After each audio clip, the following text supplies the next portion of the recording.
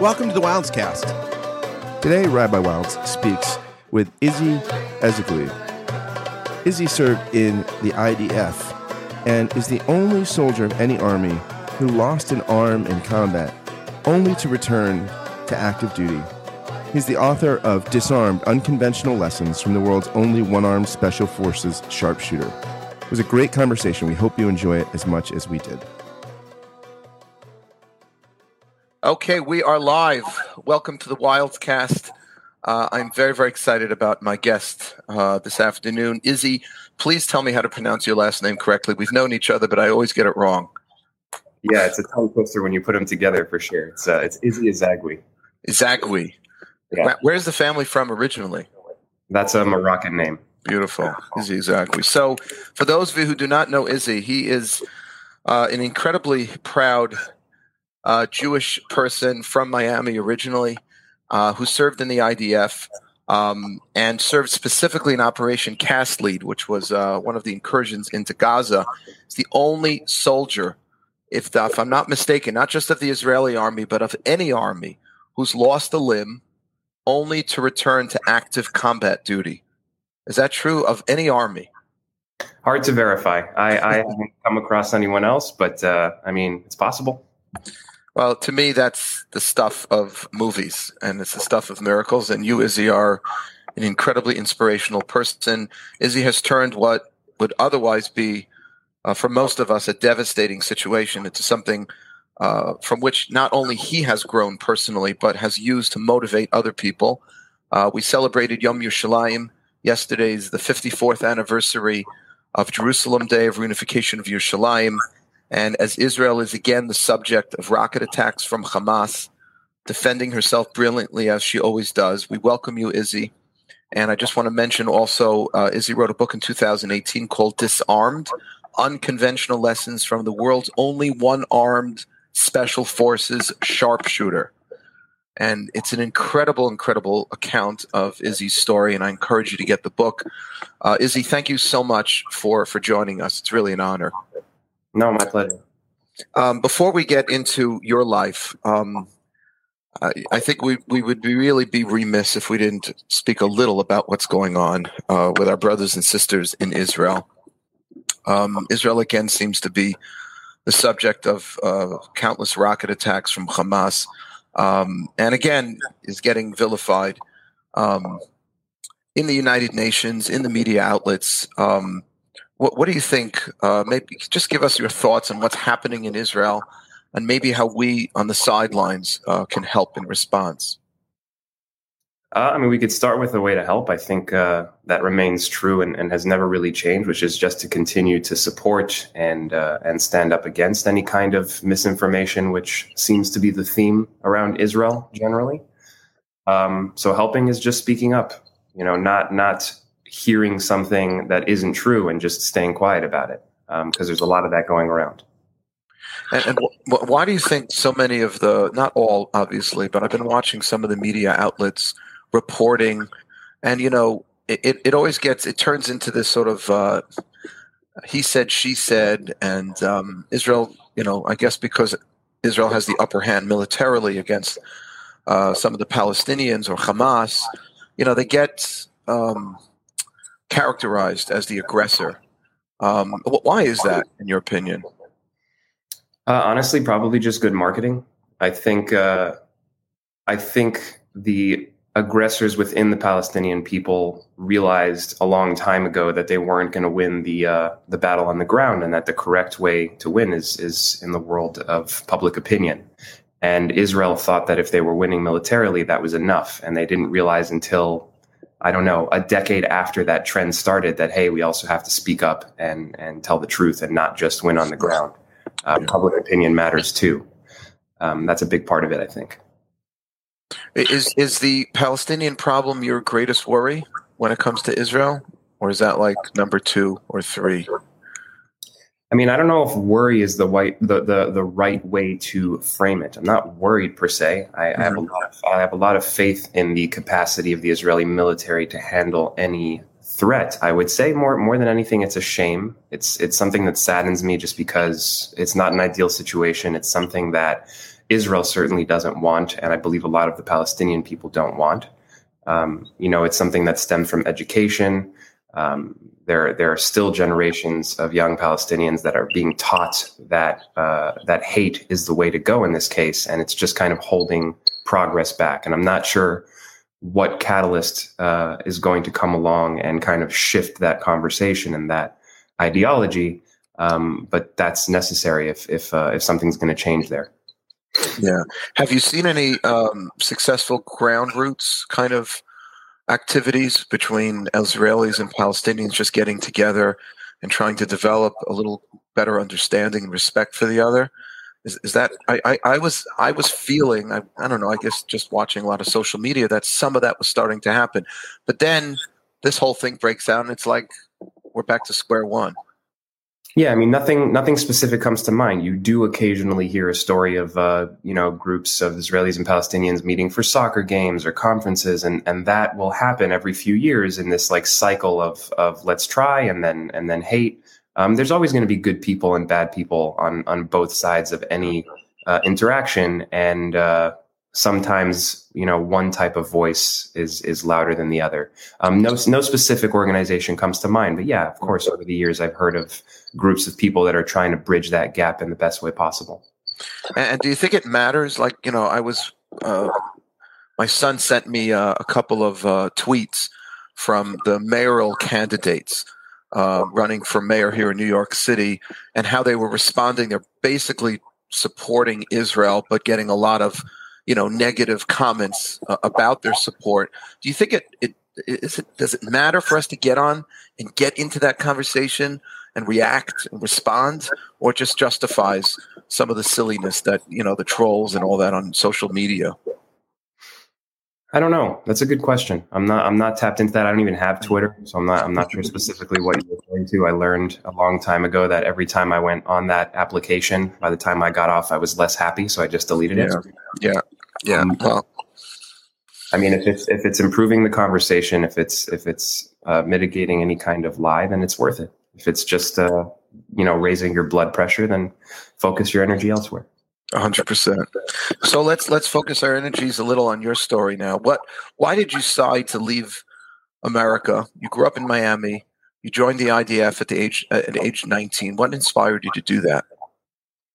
I would probably say ideology for the most part. I'm a pretty sensitive person. I was definitely a sensitive kid, and having grown up in the Chabad system as a Baal Tshuva, there was something about sitting in school and learning about the Bible, about I guess just historically what the Israelites went through all the way up to the Holocaust, and knowing that I cared enough about my people that when the opportunity came up to protect them, I understood that now we have a military, we have a bit of a backbone in that way. I wanted to take part. Wow. And what was the reaction of your parents, your friends? They think you were crazy? Did you get a big pat on the back? I don't remember any kind of pat on the back. Mostly concern from my mother, pride from my father, which is ironic because after the injury, when I went back to combat, it was almost the reverse. It was concern from my father and tremendous pride from my mother. But they've both always been 100% supportive of that decision, even though I'm sure that they have many sleepless nights because of it. Yeah, listen, concern and pride. I think that's a very beautiful response, especially when you raise your children to believe in this, and then they go off and do this wonderful thing. I mean, my yarmulke is off to you. Anyone who serves as a soldier in general, and certainly a lone soldier, has got my pride and I guess concern as well. You're a lefty, and a mortar that was fired hit your left arm. Tell us about what happened. Where were you exactly? What operation were you involved with? Give us the specifics if you can. Yeah, so small correction. I was a lefty. That's no longer a possibility. Right. I've shifted to my right arm, but yes, I used to be a lefty. I was on the border of Gaza during Operation Cast Lead at the tail end of 2008, and one of the hundreds of mortars that were fired towards the border, which is where I was posted at the time, hit its target, and I lost my left arm on the spot. I was conscious for everything that followed until I was put to sleep for surgery at the hospital. And it makes for some really good book details. You mentioned my book earlier. Yeah. It takes up a couple chapters for sure. Guys, anyone's listening, it's called Disarmed: Unconventional Lessons from the World's Only One-Armed Special Forces Sharpshooter. It's incredible. I mean, can you share, do you have a memory of what was going through your mind at the time, I guess, as you were being transported to the hospital? Oh, I mean, of course. I remember every single detail like it's an HD recording. Those are the kind of moments in life that get seared into your brain. So it's really just a matter of what you would want to focus on. When I talk about this to an audience, I like to focus on the comedy of it, the things that I thought were funny. But there's also obviously the accepting of the fact that I knew I was going to wake up without an arm. I spoke to the medic on the hospital, on the helicopter, and he actually informed me that there was no way to reattach it. It's not like I was going to wake up with any kind of usage of that arm. It was just gone forever. And I went to sleep knowing that. And I think maybe that's rare. I also spoke to my mom on the phone before I was rolled into surgery. I was able to calm her down, which is something I'm proud of. The fact that I had the ability to do that despite everything that was going on, the severe blood loss, the medications that I was being pumped with, all the morphine, the fact that I was able to talk to her on the phone and let her know that it was going to be okay. That's quite beautiful. That's a key of a fulfillment of the biblical commandment of honoring one's parents, to be able to have the state of mind to be able to do that, to allay her fears. That's incredible. Kol hakavod to you. Did you make any deals with God or anything? Like a lot of people who are in those kind of moments, like, if you get me out of this, Hashem, I'll donate all my money to tzedakah. I'll learn Torah in a kollel all day. I don't know. No, none of that. The deal I made with God probably happened shortly before the injury.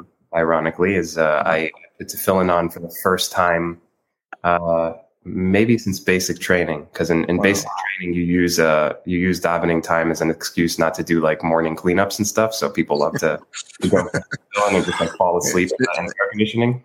Well, it's good that it can be used for other purposes than talking to God. Oh, without question, it can go either way. Right. That's just like the taboo, but So I put on tefillin for the first time, maybe in 6 months, and then within a matter of 20 minutes, I lost the arm that I did the mitzvah with. So I wasn't pleased with that, and that's definitely something that I ruminated on when I woke up in the hospital, and I kind of connected those dots, and it definitely it got me thinking. That's for sure. There's a whole chapter in the book called "Arm Wrestling with God" for that reason. Wow. Well, I don't know if you ever. I heard this story actually from Rabbi Lau, who was many, many years ago after the Yom Kippur War, visiting IDF soldiers who had sustained brain injuries in the Yom Kippur War. And there was one soldier who called him over and asked him a very interesting halachic query. He said, "Rabbi, is it okay if I only put the arm tefillin on, but not the head tefillin?" He had a bandage around his head. He couldn't put the head tefillin on. He wanted to put it on the arm. And you mentioned that you grew up with Chabad. Have you heard this story? I don't believe so. Yeah. I would assume it would come up, but go ahead. Yeah, I know. It just came to mind as you're telling me about the tefillin, because it's kind of the reverse situation. What happened was he was not an observant individual who was in the army. And he was in the south, in Egypt, near Egypt, on the Egyptian border in the Sinai. And out of nowhere, it was Sukkot, because the Yom Kippur War went into Sukkot, which is a holiday right after Yom Kippur. And when the Syrians and the Egyptians attacked in 1973 Yom Kippur, there's a Chabad truck that pulls up alongside him with like a makeshift sukkah on the back of a truck. And there's a Chabadnik with a lulav and etrog, and he says to the guy, and they were just waiting for orders to do whatever they were supposed to do militarily.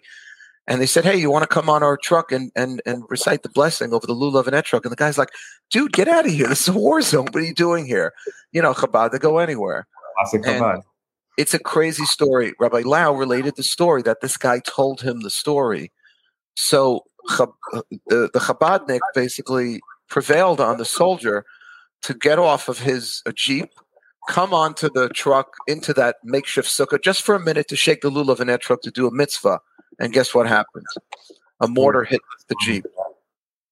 I haven't heard the story, but that's how that story goes, of course. Yeah. The mortar hit the jeep, and right after he was saved, the soldier said to the Chabadnik, I guess you'd call that a miracle. And the Chabadnik said, well, what would you call that? He says, okay, what do I do? He says, take on a mitzvah. And he decided to take on tefillin. And when he saw Rabbi Lau, he had just regained consciousness, but he sustained a brain injury. He couldn't put the tefillin on the head. He wanted to know if he could do it on the arm. And Rabbi Lau said, yes, by the way, they're separate mitzvot, which is why we say two separate brachot, one on the arm and one on the head. So if you can't do one, you can certainly still do the other. Yeah, that's a good story. I don't think I've heard that one. I will say that my sense of humor kind of skewers in the other direction. And when I would walk through Jerusalem after the injury, and a Chabadnik would walk up to me with tefillin, I would just say, "Yesh li p'tur." Like I'm not obligated to do it. You can see, and that would always throw them off. I'd find that funny. But you said your background is Moroccan, and by the way, there is a machloket. There's an interesting debate between the Sephardim and Ashkenazim as to whether these are two separate mitzvot or one. When I put tefillin on in the morning, I make two separate blessings, one on the arm, one on the head, because there's two separate. According to the other opinion that the Sephardim follow, it's one mitzvah. So you do have a patur if you're Sephardi. If you're Ashkenazi, you still got to put the head one on. They say there's always a little bit of truth in every joke. There you have it. Exactly. Tell me a little about how difficult it was to learn to shoot with your less dominant hand then. Like, how did that work? How did you get back into the army? They accepted you easily back into the army? No. And no, certainly not. I mean, there were two separate difficulties that I faced. One was obviously the physical need to overcome this new obstacle. And then there was also the tons of red tape and constant no's that I would get from the higher ups in the military, and not always out of an unkindness, maybe a little gruff and like that Israeli fashion, but more just because they believed that it was time for me to move on and do something else. And I kind of just had this notion, pretty much from the moment I woke up, that I was going to go back, and I just wouldn't take that no for an answer. And obviously, as that sensitive person that I earlier described myself as, it was very tough to kind of face that while I was trying to do something for a country that I cared very much about. And tell us, because maybe we could all find some inspiration or knowledge here. What was going through your mind? I mean, most of us would just curl up in a ball, and you wanted to go back and fight. You know, you didn't feel, you just used the word patur when it came to the tefillin. You didn't feel like you had a little patur. I served, I lost a limb for the Jewish people in the Israeli army. Why did you want to go back? And how could you share this with those of us who have also sustained some kind of difficulty or loss in life? And a lot of us don't want to go back. We just want to feel sorry for ourselves. I don't know. Well, I think it's important to precursor one of the answers that I would give, because there are numerous answers to that, with the fact that we kind of all, like, there are many things that make me want to curl up into a ball, and I probably do sometimes. It's not like some kind of deep well that I can draw from in every aspect of life. I still complain about paper cuts, you know? That just happens to be one thing that maybe it was in the right time of my life. I was in the right state of mind, but I just had this idea that I managed to follow through on. And I promise you, there were many nights and many days that I was suffering through phantom pain that I did want to curl up into a ball, and probably did. And maybe that's part of the trick, is just not staying in that ball forever. Not succumbing to that for good. But I would say that one of the big reasons for why I decided to go back is that, for me, I was of the mindset that if I continued doing exactly what I was doing before the injury, after the injury, it's as if it never happened. Mm-hmm. I was in combat right before it happened. I finished my active service with honors. That to me meant, and still means, that for the rest of my life, I really am the same way that I was before. And it carries truth, because I don't walk around feeling disabled. I don't carry myself as somebody with a disability.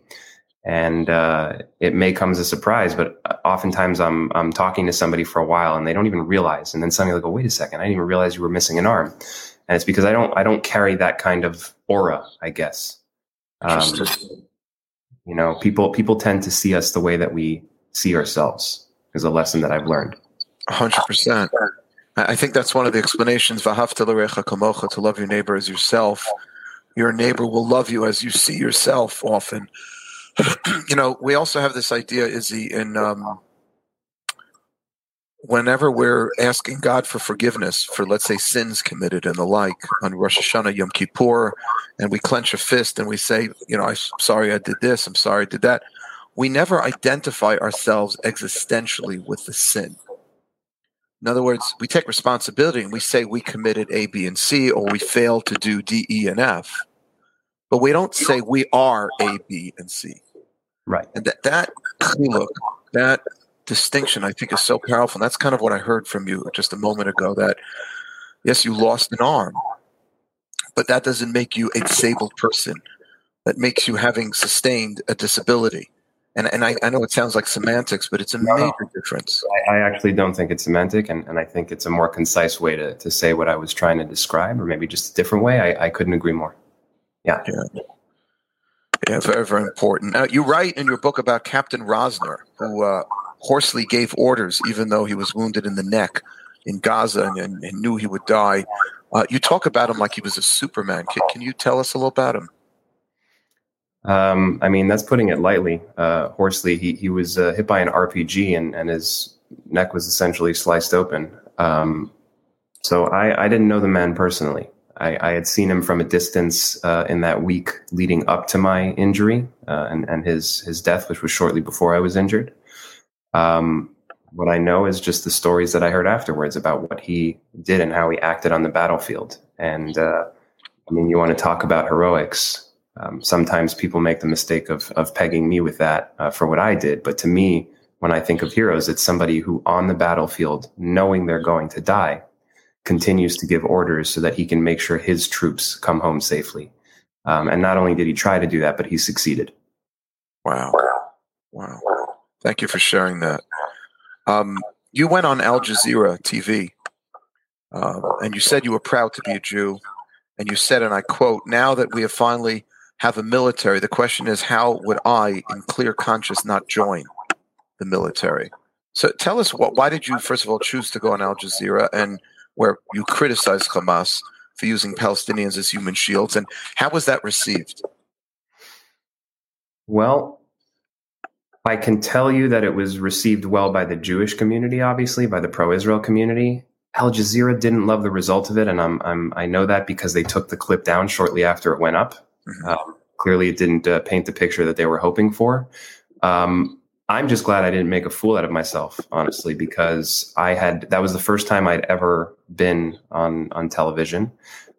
They reached out to me during another operation in Gaza, and they framed what they wanted me to do on there was just talk about what it's like to be a lone soldier, which is ironic because I was not a lone soldier.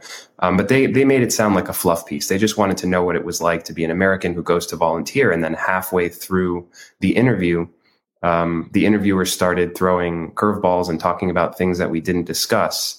And I can understand under that circumstance how somebody might fumble or not know how to deal with it. And fortunately, I managed to just speak from the heart and share the truth, and that worked because again they took the clip down, and that to me is a win.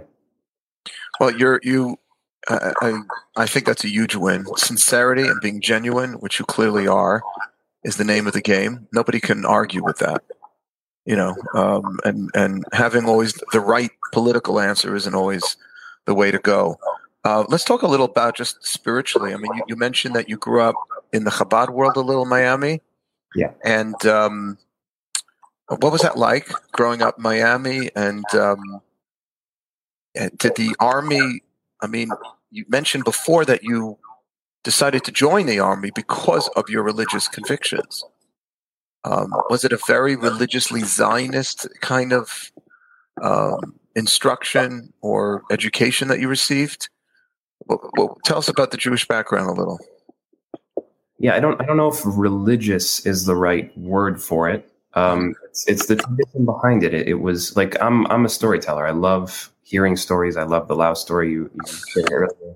Like that is what affects me most in life. And because of that, I guess history class or Torah study is the class that spoke to me most in that religious school system. So it's not the religion per se, it's just the stories and the way that they were framed and my want to participate in this continuing narrative, I guess, that had me go over there.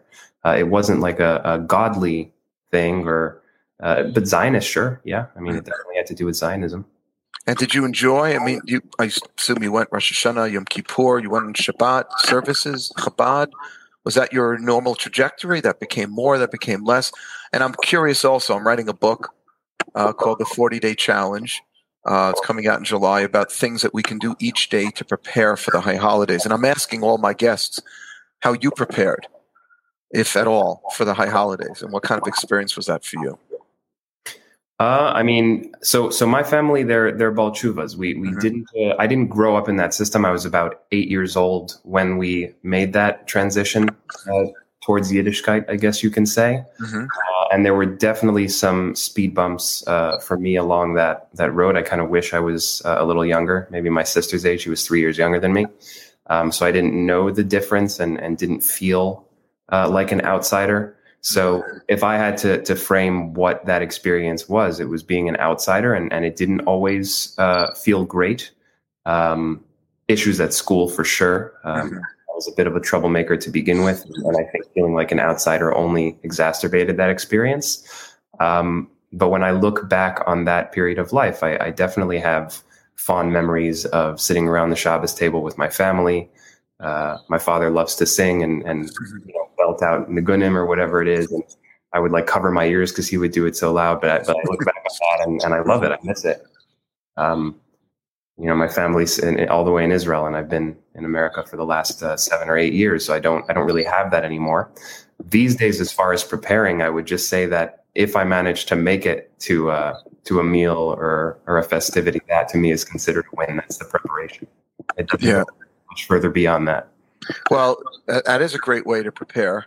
I'm trying to give people a little in the book. I'm trying to give people like a 3 or 4 minute experience of studying some insight into Torah every day for the 40 days from Rosh Chodesh Elul until Yom Kippur, because I find that so many young people walk into high holiday services. I'm speaking more about outside of the Orthodox community. That's sort of MGE's population. And they just kind of walk in there, sort of show up waiting for the high holidays to do its magic. And there's a lot of disappointment.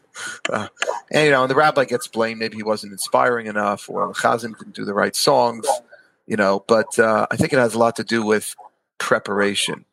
Rabbi Soloveitchik taught that there can be no kedusha, no holiness without preparation. I mean, imagine going into the army without basic training, Oh, that's a good analogy. I was going to use the UFC. I don't know if you ever watch any.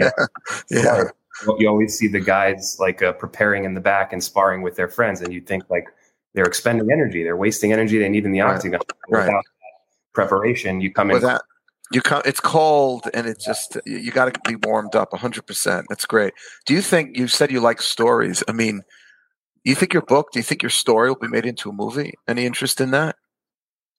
I think if it was going to happen, it probably already would have.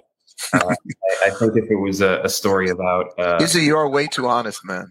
Yeah. I'm setting you up here. That how many film producers are watching this right now? I mean, I live in Los Angeles and I write movies, so I'm just being honest. If it was going to happen, I have the IP. The intellectual property, it probably already would have, but who knows? I mean, again, the irony is that I tend to be a bit of a pessimist. So, yes, I can be honest. Tell us about your movie writing. That's interesting. I mean, I moved to Los Angeles from New York. That's where we met a couple times at your events. I moved out here to write movies, and I was confident that at some point somebody would snatch up Disarmed and turn it into a feature film. And again, I think if it was about a U.S. soldier, it probably already would have happened. I don't know if there's much of a market or any of the production companies would take the risk of putting something out that's pro-Israel. I think that's probably the biggest hurdle. Yeah, that's. I was thinking about that. That's kind of sad, but probably true. Yeah, I mean, it is what it is. I tend to go easy about all these things. It doesn't. If it was meant to be, it would be. Right. So I write random movies. I write horror movies. That's horror movies. That's really? what I'm. Which is also ironic because I can't watch them. They scare the living daylights. So there's a whole world out there that loves to be scared. So it's a good market. Yeah, that's what it is. So that's what I write. Just finishing up another movie that I'm really proud of, and that's great. Good luck. And if we could be helpful in promoting it, you let us know. It'll be an honor. That's a ways away, but I will reach out. Yeah. We'd love to be involved in helping you freak out as many people as possible. I love it. By the way, you know that MGE is responsible for more than 330 marriages. Not that I'm counting, but it's about 330 something right now. Let us know. I mean, I know you used to come around, but L.A., New York, if you're dating, if you're interested, besides all the film producers watching this, all the young women, if I could be of any help in that regard. This is not really a direct question. I'm just, Yeah, you'd have to be more specific. I didn't hear a question. There's no question in there, but if you want to tell us what you're looking for, we could kill two birds here, Yeah, sure. Jewish, intelligent, attractive, all those boxes that need to be checked. 100%. And I assume, a lover of Israel. That wouldn't hurt. That would not hurt, of course. Make things easier. We'd have the same viewpoint on things.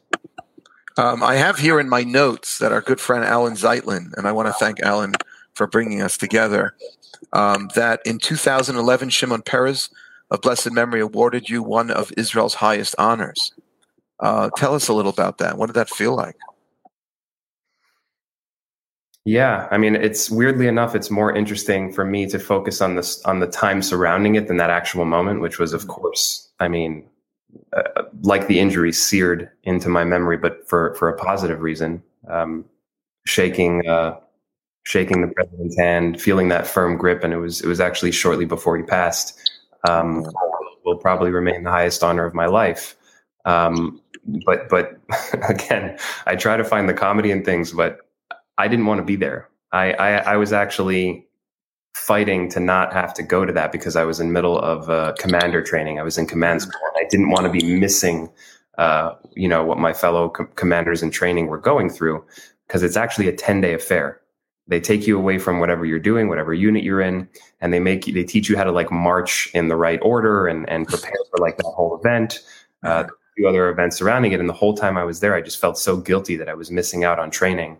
And that my friends were suffering in the field while I was hanging out in Jerusalem, eating better army food. And then on top of that, I had this stubbornness about not doing anything that I couldn't do myself. And one thing that I can't do myself is if I'm wearing a shirt, I can't roll sleeves up and down. I only have one arm. So my shtick with that is that I would always keep my sleeves rolled up, regardless of the weather. It didn't matter how cold it was. It didn't matter if I was crawling through rocks, barbed wire. I always had my sleeves rolled up. I still have the scars from that. There is, however, a rule that when you are in a formal event wearing your dress uniform, your sleeves are always rolled down. And we were maybe 2 minutes before going onto stage on live television in Israel on Independence Day to get this award from the president. And the generals that were present there noticed that there was one guy who had his sleeves rolled up. And it turned into a shouting match. Well, oh my gosh. Essentially them shouting at me and threatening to put me in prison. Oh my gosh. Moments before the highest honor of my life. And me just kind of calmly standing there and telling them, yeah, go ahead. Send me to patrol. Good luck. Try to handcuff me. That'll look good in the news. That'll look good, I knew that it would work. An Israeli soldier who gives his arm up for the Jewish people imprisoned because of failure to adhere to the protocol. That is so odd because Israel is so not hung up on those externals. It sounds like you were meeting the Queen. The military, I think, would be the one exception to that. And I, by the way, looking back, I am totally on their side. It was crazy that I just wouldn't roll my sleeve down, have somebody else do it for me that one time. But that that same mindset is really what helped me make it and succeed in combat. Like I needed to do things that only I could do myself. If I started leaning on other people for help, that's a slippery slope, or at least that's the way I saw that at the time.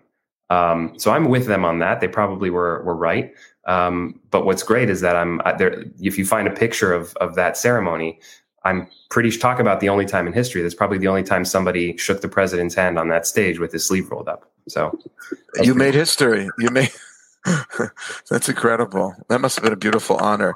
Now, there's something in your book also that really resonated with me because I'm very into superheroes. I've given a lot of drashot and speeches and villains. And you refer to your lost limb as phantom. Okay. Now, in what way do you think? I mean, you mentioned phantom pain that you were experiencing. I don't know if I mix those two things up, but in what way do you think it helps psychologically to give it a name? I would say that it is a good framing device for when you're writing a book and want to create a character out of your pain. Mm-hmm. It's not something I think I'll be a little crazy to have been walking around talking to my pain as this phantom entity. No, it was a story device. I think it adds another layer to the book. It gives my pain voice. So it was very much just a narrative device. And do you look at? I know you're a very modest person and just a very calm, tranquil. It seems, at least when I see you, and I've seen you before and hear from you now. But is there a? Do you look at yourself a little like a superhero, or do you feel like we're supposed to be superheroes a little? Because I've heard you say, I forgot which interview. I think it might have been on the 700 Club. I saw you were interviewed it was a Christian channel. And you said something I found very powerful that, like, in general, we all have some kind of missing limb, if you will. Yes. Yes. We've all experienced some kind of loss in life. I think you mentioned it could be divorce. It could be a dream to occupy a certain position in a career, and could never happen for some reason. How do you help other people? We have a lot of listeners, young people looking to fulfill their dreams. It's been a lot of disappointment during COVID. It dampened a lot of people's dreams. We're thankfully coming out of it little by little, getting back in person. How did your situation help you, and how can you help other people cope with their losses? And not just cope, because what you've done is not simply cope. It's propelled you, which is really extraordinary. Yeah, I mean, it was very much a matter of sink or swim. I knew that if I let it define me, the injury was going to define me regardless of what I did. And if it was going to define me, I would rather it define me in a positive direction. So I took something and I ran with it, and I was fortunate that all the pieces fell into place. There were many obstacles along the way that could have knocked me out of the game for good. So part of it is luck. Definitely part of it is resilience, but I can't take all the credit for that. And I mean, yeah, we all do have that thing. It could be divorce, it could be cancer, it could be whatever, your scar is in life, because nobody goes through life, a real life, unscathed. It's not possible. Statistically, it's just impossible. As far as the advice that I can give, I mean, again, I still deal with things on a consistent basis, and I don't always have the answer. It's not like once you do something like this, suddenly everything unfolds in like a positive way for you, or you just have all the answers. I don't have the answers. And maybe that's the most inspiring message that I can leave your viewers with. It's that if somebody like me, who struggles very much with the same things that we all do, was able to do that one thing, that one special thing, then they could really do anything. And I do truly believe that. I have to remind myself sometimes. Yeah, I just think that image of going back into combat, it's one thing to sustain the kind of injury you sustained and go back to the army, but to go back to combat, to go back to sharpshooting, I just find that very, very inspirational, because that's, I have a talk, you can check it out. It's called Failing Forward. I think I stole the name from some book, but it's, in Judaism, we very much believe that failure is a prerequisite for success. And, Thomas Edison famously said that when there was a young reporter that had the chutzpah to ask him how it felt to fail so many times before he invented the alkaline battery, he says, I never failed once. I just found the 9,000 ways it doesn't work. Mhm. And I like to reframe failure as a step that you have to take. For some reason, this is just the way we're hardwired, that we can't get it right on the first time. Yeah. Or you can't depend on that happening. Sometimes you get lucky, but it definitely takes multiple tries to accomplish anything of note. The question I get is, Rabbi, when do you know to throw in the towel? Because I have a lot of inspirational Torah about this. Like one of the great rabbis said that when an adult can learn from a baby is that you ever see a baby learning how to walk? It gets up, falls down. It gets up, falls down. It keeps doing that until eventually starts walking. But at what point do you just say, I can't keep trying to get up again? And that could apply in people's careers. That could apply, MG's in the business, if you will, of inspiring people to take on Torah and mitzvot and to be more committed. And also, it could be difficult for people not from that background, especially in COVID when so many people were being isolated. But this is a hard question. I'm not saying I have an answer. I definitely don't have an answer to this. But I'm always curious, like, at what point do you throw in the towel? I took the bar when I went to law school. I failed. But I took it again. I failed again.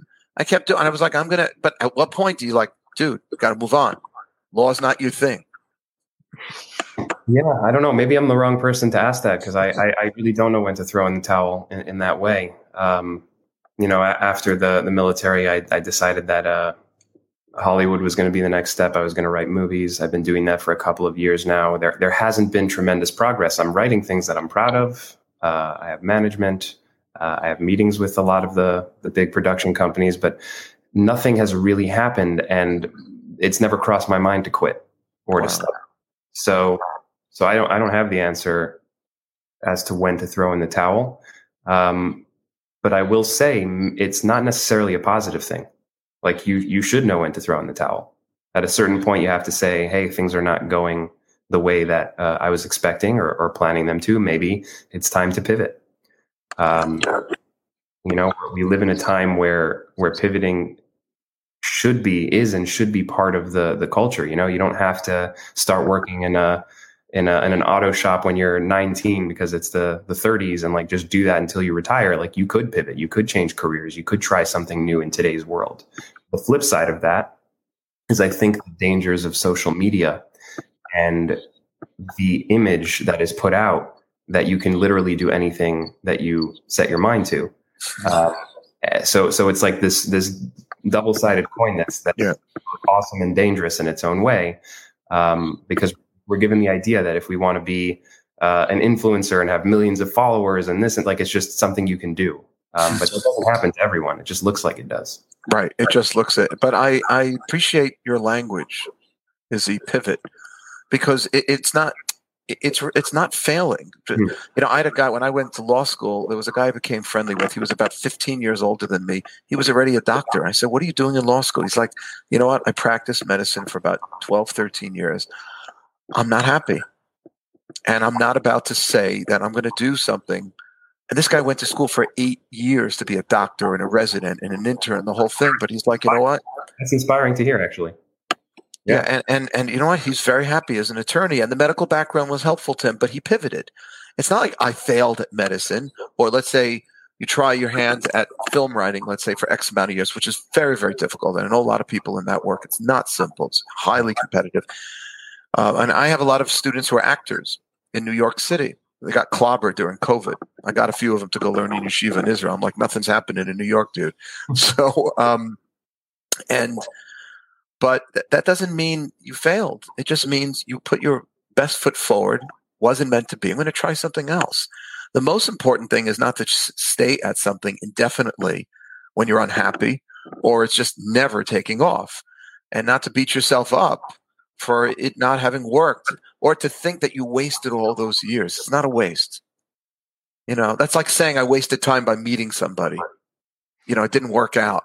Right, but you learn something along the way. You grow from it. It shapes who you are, who you've become. So without question. But I will say that the only thing that I'm caught up on within that example you gave of the doctor who became a lawyer is that almost every lawyer I've met doesn't want to practice law. I found the one guy.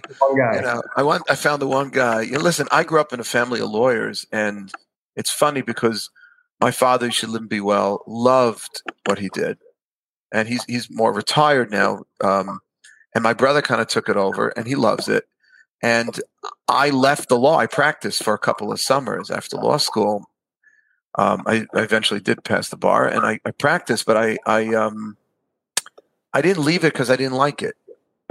I left it because I thought the world could do with one less Jewish lawyer, and maybe we need another one. You pivoted. I pivoted, exactly. Yeah. Thank you. I pivoted. I mean, that's I think a really positive message, and not just positive. I think it's insightful and it's real. That what would it be like at the end of your life? And you look back, like, I always wanted to try. Maybe I would never have been successful as a film writer, as a songwriter. My oldest son is into music. He writes songs. And I encourage him. I'm trying to have him balance it with other things because it's very, very difficult to make it as a musician. But what's going to be after 120? You look back and you're like, I never even tried. That, I think, is the biggest shame. I think you have something there. And I think after you're done with the book that you described earlier, that 40-day challenge, you should maybe do something about when to throw in the towel and find like a Jewish spin on that, because that's worth some money there, is figuring that out and knowing how to relay that information, because I think it's a real problem. People don't know. They don't know when to actually try for something, when to throw in the towel. It's definitely something worth figuring out. Yeah, and I don't know if you know, in my failure talk, I cite a study that was quoted in the Wall Street Journal that in like the last 25, 30 years, the level of confidence young people have to take risks has gone down over the years. The highest risk takers in the United States today are not people in their 20s and 30s, who you think would be, because they don't have mortgages or families to worry about. But people in their 50s and up I'm talking about in the financial realm, entrepreneurs. Yeah. It's an interesting study. You can check it out. It was done in 2013. It's a little old, but it demonstrated that that people are reticent to take that chance. But there's got to be a way. This is a good book, man. It really is, because there's got to be a way of taking that chance and having kind of a fallback if it doesn't work. I mean, my parents told me, because I did want to become a rabbi, and they said, that's totally great, but we want you to get another degree that you could fall back on just in case. And I tell it, and that cushion was always very comforting to me. If you can afford it and have the time to get that other degree, that's so simple. But if you can push your way through it, then it allows you sometimes to do something else, because if it fails, let's not use fail. If you decide to pivot, then you have a backup. I mean, I have to say that also depends on the psychology of the individual, because there are some people who will be emboldened by having that kind of cushion behind them, and there are some people who will actually be better off by having nothing to fall back on. It'll like force. So it really just depends on the individual, and I think figuring that out and finding out how to frame that would be pretty interesting. Yeah, I think it depends on the person. Yeah. My lead donor, when I first started MJE, said to me he would only give me funding for the first year. And it was only about, I remember it was 35% of the budget. And he said he would give me that funding only if I did this exclusively, because I was still doing law and I like to dabble. Mm-hmm. He says, you can't get the money unless because he wanted me to have skin in the game. He wanted me to take a chance. Hey, took your parachute away. Exactly. So there isn't a black and white answer like, oh, have a backup, not a problem. Sometimes I think you're right. The backup could be a crutch. It could be a crutch, but for some people, it could also be peace of mind and the ability to focus on this task, with all their energy and not worry about repercussions. So that's it's just psychology. Well, you're an incredibly insightful person, Izzy, and I really appreciate you coming on. I hope we'll stay in touch, and next time you're in New York, you'll come back to MGE. I really enjoyed having you there, and I hope you're doing well in LA and continue to do well. If there's anything else you want to share with our viewers before we begin to descend, we land the plane here. I really do want to tell you how inspirational. I did a little research before this interview just to hear you, and you should just keep telling your story. And as I mentioned before, Izzy is the author of Disarmed, and he gives talks around the globe. And I really wanted you to come on because Yom Yerushalayim was yesterday, but I'm happy you came on given what's going on in Israel today, because you give a lot of inspiration and you give a lot of hope to the Jewish people. The courage and the dedication that you exhibited and that you demonstrated. And you're an optimist. And we have to stay hopeful, even given what's happening in Israel, as we continue to daven for our Jewish brothers and sisters, for their safety, to daven for the IDF, and that God should continue to bless the people in the state of Israel. And he should continue to bless you. You should continue to inspire other people with your story. Likewise, Rabbi. I appreciate that. And don't be a stranger. I'll do my best. Thank you, Rabbi. Pleasure speaking with you. Oh, it's great. And by the way, I should introduce you to my friend Jeremy Garlick. He's a very successful screenwriter, lives in LA, dear friend, and he was a guest on this podcast as well. Check him out. Make it happen. Sounds good. We'll be in touch. Okay. Thank you so much for coming on, and you should go mechayel chayel, Izzy, from strength to strength. Amen. Bye, Rabbi. All right, you too. Take care. Have a great day. We hope you enjoyed this episode of the Wildes Cast. Subscribe to our show on Spotify, Apple Podcasts, Google Play, or your favorite podcast app. If you haven't already, please leave us a review in the Apple Podcast Store. It only takes a minute, and when you do it, it helps others discover the show. Music from today's episode comes courtesy of Yosef Wildes. For more information about the Manhattan Jewish Experience, please visit our website at jewishexperience.org or follow us on Facebook, Twitter, and Instagram. Thanks again for joining us.